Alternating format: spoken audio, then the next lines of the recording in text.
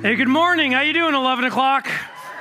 Oh, sun is out. It's beautiful. You slept in a little bit. Well, it's good to have you. Hey, if you're joining us for the very first time, welcome to Rocky Peak this morning. My name is Dre. I'm one of the pastors here. And as Mike had said, we're going to go into a time of teaching right now.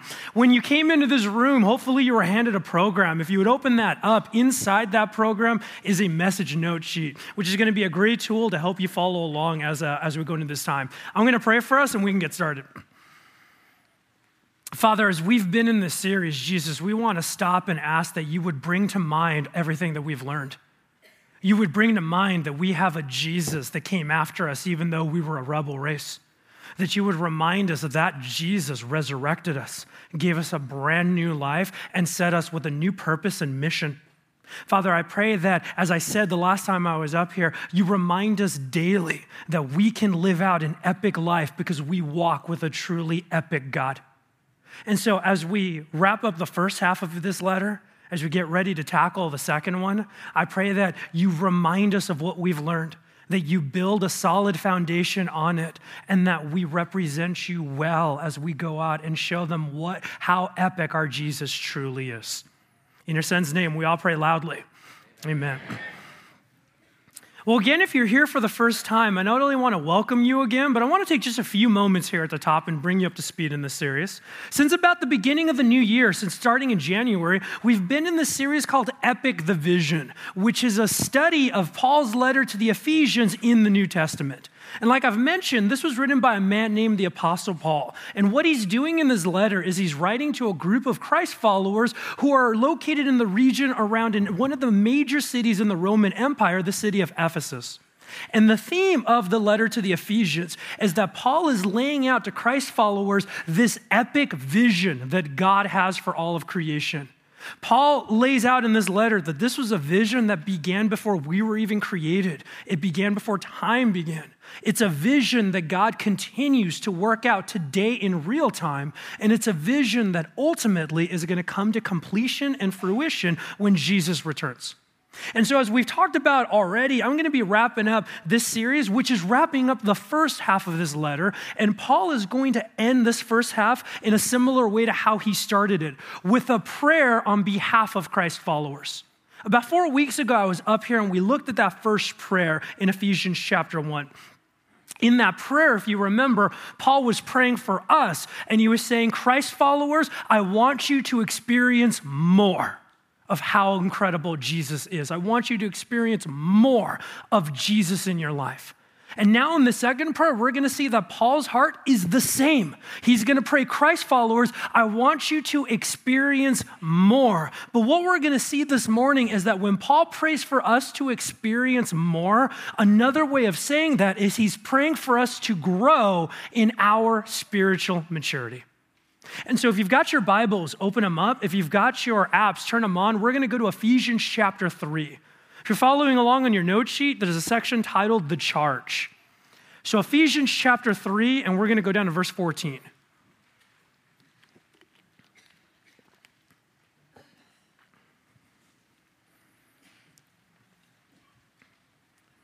So starting in verse 14, the apostle writes, For this reason I kneel before the Father, from whom every family in heaven and on earth derives its name.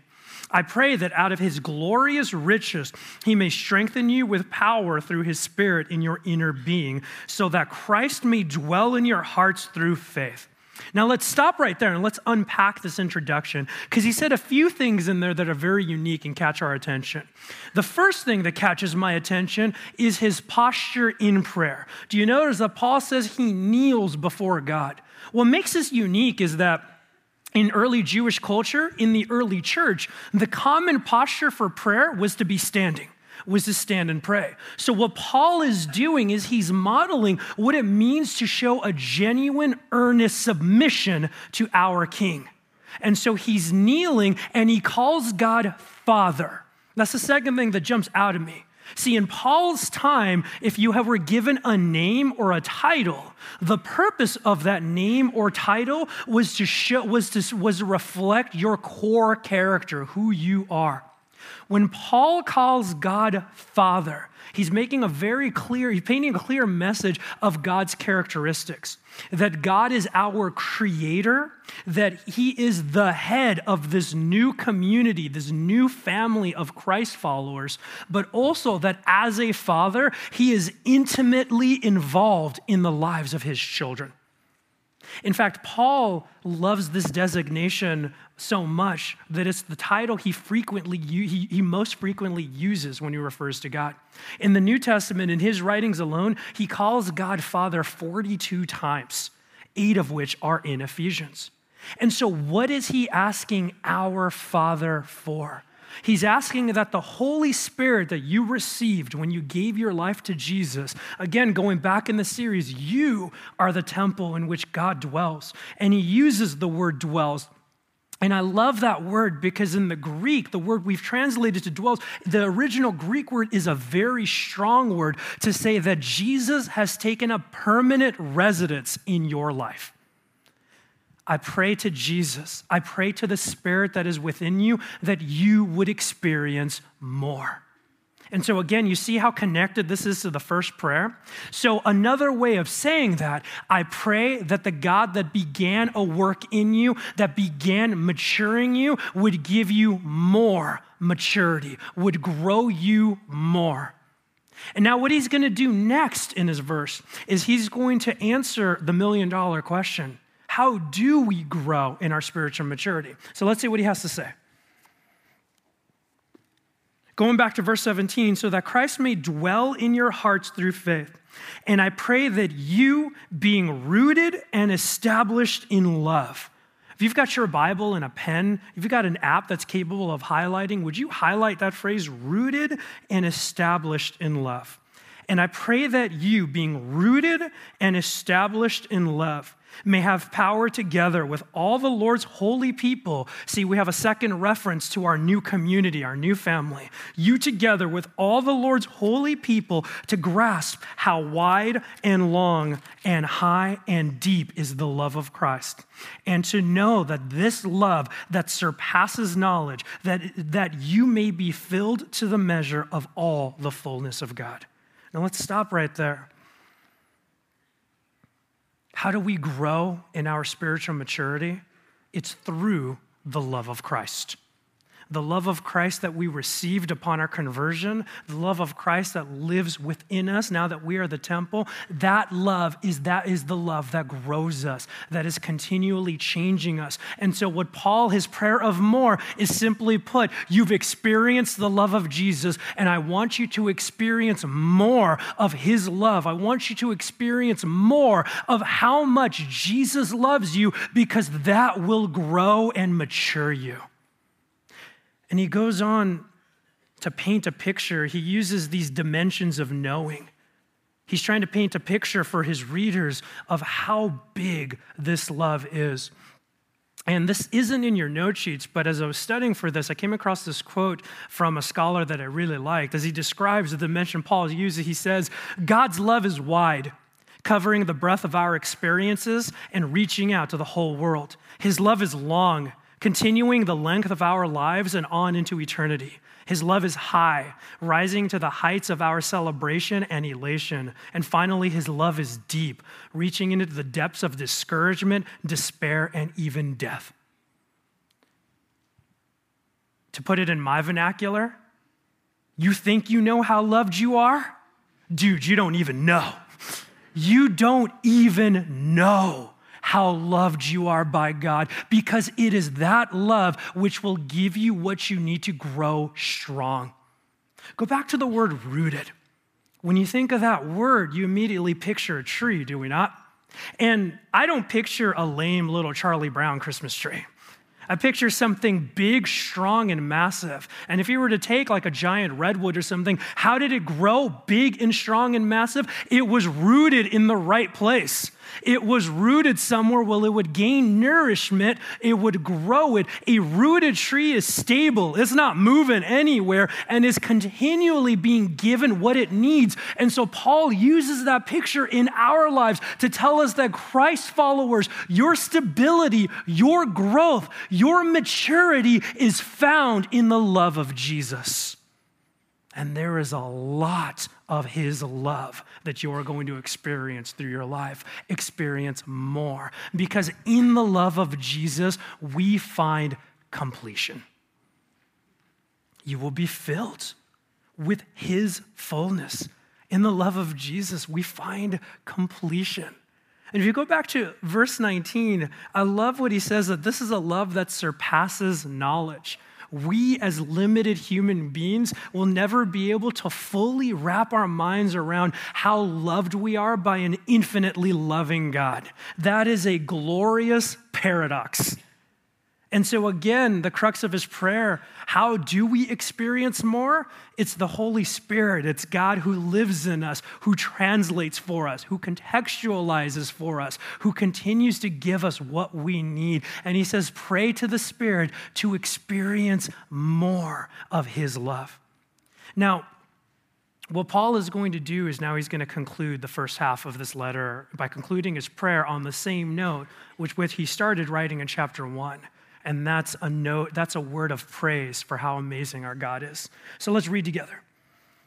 Verse 20, now to him who is able to do immeasurably more than all we ask or imagine, according to his power that is at work within us. To him be glory in the church and in Christ Jesus throughout all generations, forever and ever. Amen. To him who is able to do immeasurably more. What I like from Paul's writings is you see clearly he's very accustomed to asking big things of our God on behalf of the church. And I love what Paul models in this. He asks for big things because he understands how big our God is. He asks that we experience more, and he writes as somebody who has been surprised and overwhelmed over and over again by how much there is to the love of Christ. And what I like there too is that he reminds you, he says, to the source of that power that lives within you. Again, Paul isn't praying that you would have an initial experience with Jesus. To Christ followers, he's saying that power that began a good work is continuing his work, and it's still within you. That's what's in you, and I'm praying that you would be aware of that to experience more. And then he concludes with his third reference to our new community. May the church give glory to God. And what's amazing about that reference is when we gave our lives to Jesus, individually, we became the church, but collectively, we are also the church. On both of those fronts, the only reason the church can exist individually and collectively is through the love of Christ. Because what is the church? Individually, we were rebels that had committed treason, but it was his love that forgave us of our sins, that resurrected us and restored us and turned us into the church. Collectively, we are a beautiful group of diverse people with different stories, different backgrounds, and on paper, we shouldn't be here together, but we are united under the same Father with the same mission. Individually and collectively, the church is a megaphone as to the masterpiece of what God's love can do. So as the church, we give glory to God for that love. So that's our passage, and that's the first half of Ephesians.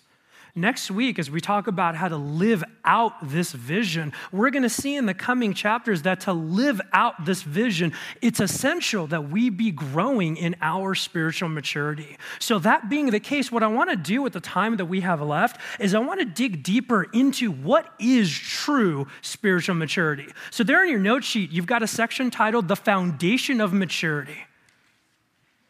And your first fill-in is this. Experiencing Christ's love is how we mature. Experiencing Christ's love is how we mature. Now, as is often the case, after these note sheets were printed, I thought of a word I wanted to add to that phrase. So if you would indulge me, at the beginning of that sentence, would you add the word regularly? Regularly experiencing Christ's love is how we mature. Because here's a core truth from Paul's prayer. Christ followers, we were created for maturity. We were not created for complacency. We were created for maturity. However, I think we have a skewed view of what spiritual maturity actually is. And so what Paul is doing in his prayer, he's giving us the source of maturity is Christ's love and only Christ's love. Let's test this a little bit. Rhetorically, in your heads, before you came in here today and we started talking about this topic, how would you have defined spiritual maturity? What would have been your picture of a spiritually mature Christian? How did they get to that point of maturity? I thought about this in my own life. I thought about this from years and years of walking and working with Christ followers. And it's interesting, all the different pictures that have come up. I wrote down some of the most common examples. For me personally, my very first picture of spiritual maturity was books. In the third Indiana Jones movie, there's a scene where he walks into this giant library of rows and rows of books. When I was 16, that's how I felt the first time I walked into a pastor's office. I remember just seeing rows and rows of books and going, okay, that's what it means. That's what it means to be spiritually mature. You're breaking your budget buying stuff off Amazon all the time. So there we go. Or there's some people that the way they characterize maturity is knowledge. You're the type of person, we think that the people that have the answer to every spiritual question ever asked are somehow spiritually mature. That person knows for a fact that in Genesis it was 6 eras or 6 24-hour days. That person knows for a fact what happened to the dinosaurs. They understand Revelation without a problem. Man, that person must be mature. Or for some of us, we gauge maturity based on how much of the Bible you have memorized.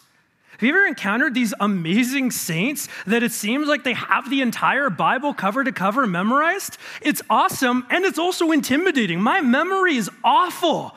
And there's people that are referencing things, oh, that reminds me of Hosea 4:2. I'm like, how do you do that? And for some of us, we sit there and go, well, that must be the sign of maturity, right? Or there's some people that we sit there and go, well, the people that are truly spiritually mature are the people that spend at least 12 hours in a dark room on their knees praying, just praying over and over. And that's an amazing thing, but their knees must hurt and they're just shot and they're praying like there's no tomorrow because of them there probably isn't. And they're just praying over and over again. That's maturity. Or spiritual maturity to some is your vocation. You're a pastor. That means you're spiritually mature, or you're a scholar or a theologian. Those are the people that are spiritually mature. There's some people that equate spiritual maturity by your worship posture. The higher your hands go, the more mature you must be. That person's jumping up and down. They must love Jesus. Oh my gosh. Now hear me very, very clearly. All of these things I just listed off, they're all great things. And they're all the overflow of maturity. And I'm poking fun at it, but I appreciate and value all of these things. They are the overflow of maturity, but they are not the cause of maturity. They are not the source of maturity. And the reason why sometimes these images can give us a skewed picture is because all these things I listed, there's many of us that we hear those and we feel intimidated and sit there and go, I'm not going to be like that person. There's many of us that the way we picture spiritual maturity is this upper echelon or this VIP tier of Christianity, and we go, well, that's only for the best of the best of the best. And I feel like I'm only okay, so I could never be a spiritually mature Christian. And the truth that Paul prays over us is the complete opposites. Maturity is for all believers. All of you have been wired for maturity. And the reason that is true is because the source of maturity is the love of Jesus, which is a love he does not hold back from anyone. Therefore, if we all have access to the love of Jesus, which we do, then we all have access to the ability to become spiritually mature Christians. Why is it the love of Jesus that grows us and matures us? Because the love of Jesus creates movement. The love of Jesus in our life propels us forward. The love of Jesus is what does not allow us to be lukewarm or stagnant. But when we experience it, our forward movement is we're excited to become more like him. The love of Jesus creates maturity because it produces fruit in our lives. Whatever that fruit may be, it produces fruit and maturity. See, Paul's prayer is similar to the first one, where he's saying, don't get complacent, but experience more of God's love, experience more of what he's got out there. Paul's prayer is also reminding us that spiritual maturity is not this final destination. We don't get a diploma, arrive, and go, I'm done, I'm mature. But spiritual maturity is a lifelong, God-led process. Pray to the Spirit that he would give you more. Now, let's break this down a little further. If the source of God's love is how we become spiritually mature, then how do we engage and experience it in a way that will grow our maturity? And there's many ways to do this, but based on Paul's prayer, I want to focus in on two. So there on your note sheet, there's a section titled Growing in Maturity, 2 Steps. First fill-in is this. To grow in our spiritual maturity, we need to seek a deeper understanding of God's love. We need to seek a deeper understanding of God's love. Here's why this is key. Our spiritual life with Jesus is built on his love. But the reality is there's many Christ followers that don't have a good understanding of what it means that Jesus loves you. We know the trivia fact. We know that Jesus loves us because it's what we've been taught. We know that Jesus is love, again, because we've heard that phrase. But many times we don't have a good understanding of what that means in our life because we've lacked regular personal experience of what that means. I like how Francis Chan puts it. There on your note sheet, I like his quote. If you spend any time in church, you've heard expressed in some form or another the idea that God loves us. The only problem is that it was a concept I was taught, not something I implicitly knew to be true. For years, I got God's love in my head, checked the right answers on that what God is like test, but didn't fully understand it with my heart. I think that quote captures a lot of our experiences, doesn't it? I think many of us, here's why, because when we read in Paul's prayer that the source of our maturity is Christ's love, I think the honest truth, and this has been a struggle in my life as well, is that there's a lot of us that wouldn't associate God's love with being with what grows us, what makes us mature. And often the reason why is twofold. The first one is because we look at this truth, where there's this temptation to minimize it and look at the truth that Jesus loves us as a truth that's good for kids. We tell our kids Jesus loves them, and they make the little crafts and they come and we put it on the refrigerator. Or we come to Christ because of that truth that Jesus loves me, and we sit there and go, man, that's amazing. And then we want to grow, and we sit there and go, okay, Jesus loves me, great. Now I'm ready for the meat. Now I'm ready for the real theology, for the stuff we get to argue about. That's one reason why we often don't see his love as the source of our maturity. Another reason, and this is the one I'm going to camp on for a little bit, often we don't see Jesus' love as the source of our maturity because we make the assumption that the way Jesus loves us is the way we love other people. And the truth of Scripture is that the way God loves us is radically different than the way we love. See, in our most honest moments, if we think about the way we love people, whatever type of people that may be, whatever type of relationship, the way we love organizations, the way we even love our interests and hobbies, do we not notice that when we love whatever that may be, we find that our love has stipulations or limits? And it's not something we intend. It's not something we might even verbalize, but there's a lot of evidence in all of our lives, myself included, that that's true. Sometimes the stipulation is, I'm going to love when it's easy.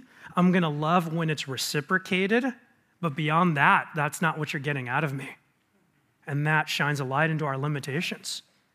And this can happen in a variety of circumstances. Sometimes the limits to our love are because feelings have changed, because other feelings have replaced them, like anger or bitterness. Sometimes our love changes just because tastes have changed. Sometimes it's because of hurt. Sometimes it's because of time. So there's a multitude of reasons why. But if you take a good, honest look at our love, we often find that there's going to be a point for many of us in certain relationships where our love hits a wall and it has a limit. There's many of us in this room that we are carrying around deep, significant hurt because somebody's love for us had a limit and they stopped loving us or they walked out on us. There's many of us that the way we look at love is amazingly schizophrenic because we use that word in a variety of different ways and it's lost all meaning. And then we come into a church and we hear the phrase, Jesus loves you, and we sit there and go, so what's the big deal?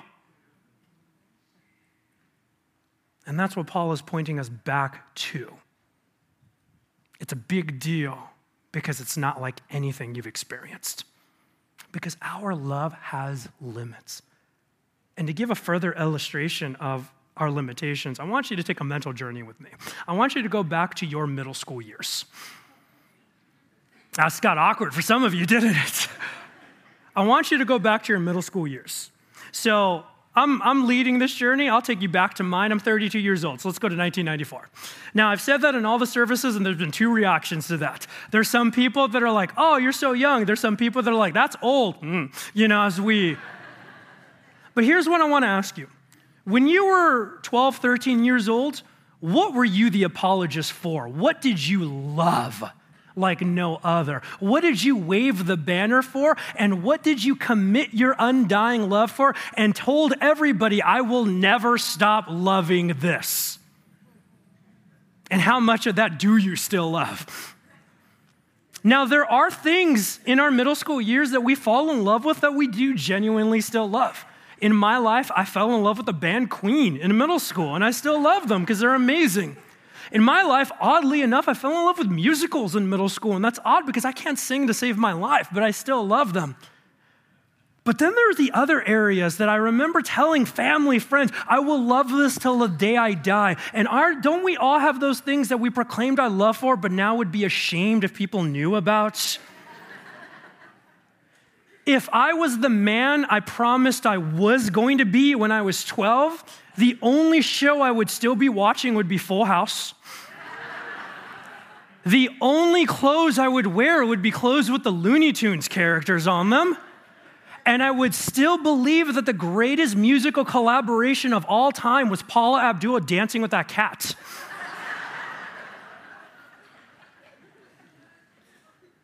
And it's a really silly way of looking at it, but we all have examples of silly, goofy, mundane, heartbreaking, and serious ways where we've seen a limitation with human love. And so the reason why this is the source of our maturity is because God's love has no such limits.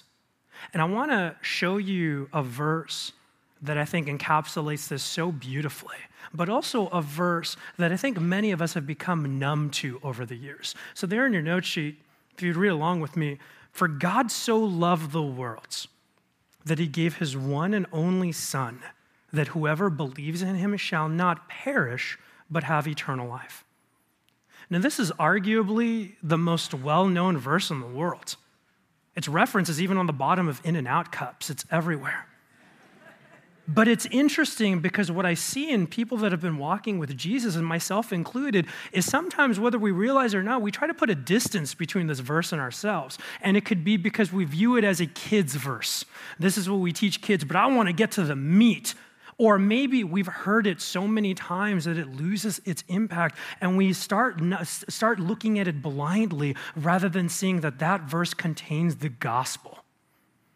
And so what I'd like to do is I'd like to break this down briefly with what we've learned in Ephesians to show how this verse shows us these depths of how much God loves us. In fact, it shows us three key things. So let's look at that verse again. The first part, for God so loved the world. What state was the world in before Jesus? Like I've mentioned before, the world was filled with a rebel race that had committed treason. The world was filled with a humanity that had, for the most part, said, I do not want you in my life. I want nothing to do with you, so just leave.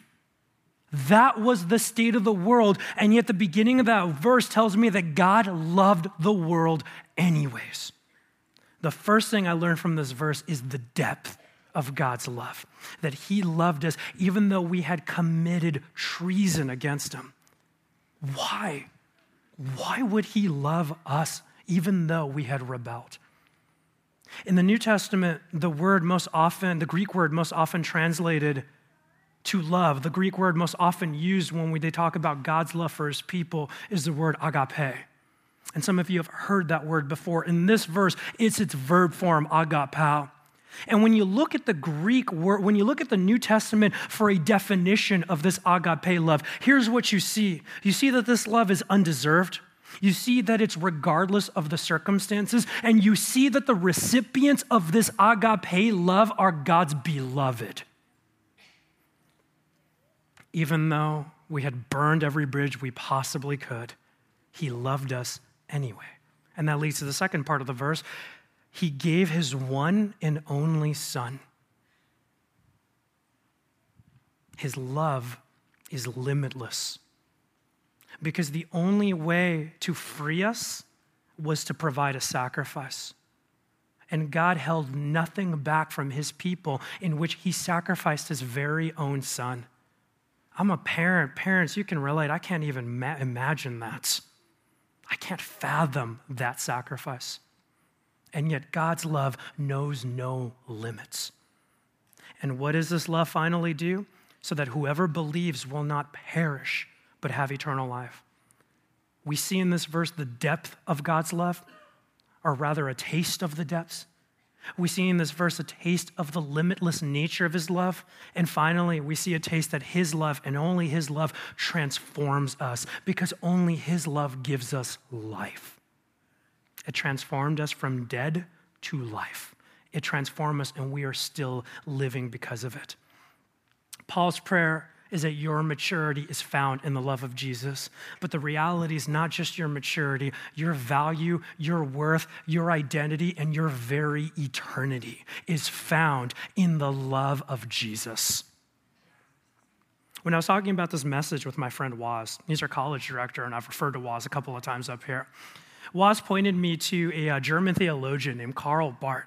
Now, this theologian was known for a work that he did called Church Dogmatics, which is a 13-volume work that took him 30 years to complete, and it contains over 6 million words. We can agree this guy's pretty smart, right? In fact, many PhD students to this day, they do their dissertations on his work. And what was his work? His work was the pursuit of maturity. That's what he devoted his life to, was to help the church achieve spiritual maturity. So back in 1962, he's on a lecture tour. He's on a stop in the University of Chicago, and one student during a Q&A asks him a question. Can you sum up your life's work? Can you sum up your life's pursuit of maturity in one sentence? He thought about it, and in complete seriousness, this was his answer, and I quote, "Yes, I can. In the words of a song I learned at my mother's knee, Jesus loves me, this I know. For the Bible tells me so." Amazing that one of the most brilliant scholars we've ever had, probably one of those pictures of spiritual maturity in many of our heads, defined maturity as Jesus loves me. So we grow as we seek a deeper understanding of what it means that you are loved by Jesus. Now, the second step is that we grow in our maturity through experiencing Christ's love together in community.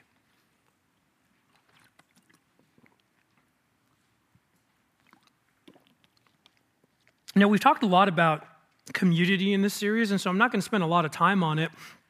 But I wanted to highlight it because, again, 3 times Paul referenced it. He referenced this truth that community does need to be our priority because we are wired to experience life together. But have you noticed that we are wired to find more enjoyment in all things when we do it together? And I understand, I'm a heavy introvert. There are times you need to recharge, but the love of Christ, while we experience it individually, was never meant to be what isolates us. We were meant to experience it in community because it makes it richer and deeper. Just to illustrate this point, it makes me think of a concert. I love music, and one of my favorite experiences in life is going to a live concert, seeing a live music show.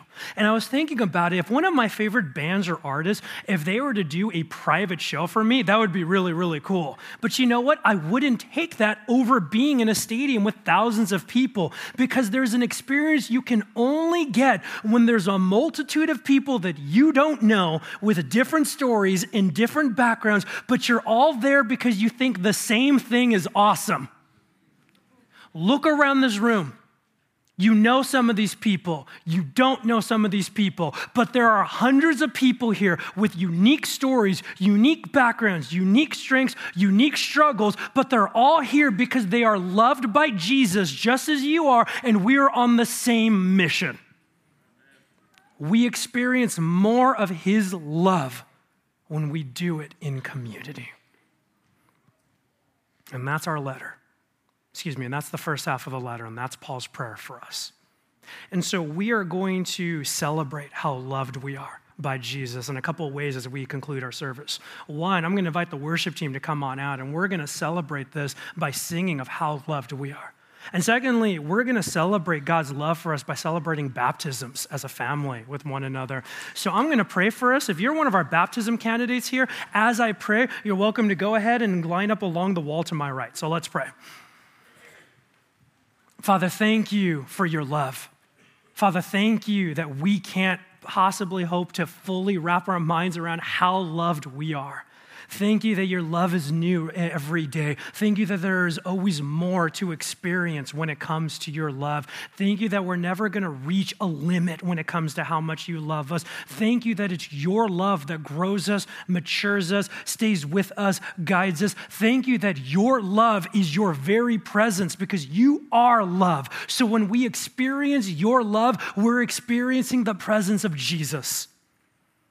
I pray that we be a people that are just swimming every day in that love, that we be a people that are seeking it individually, that we be a people that are seeking it in community, that we be a people that are allowing it to change us from the inside out, because therefore that will change the world around us.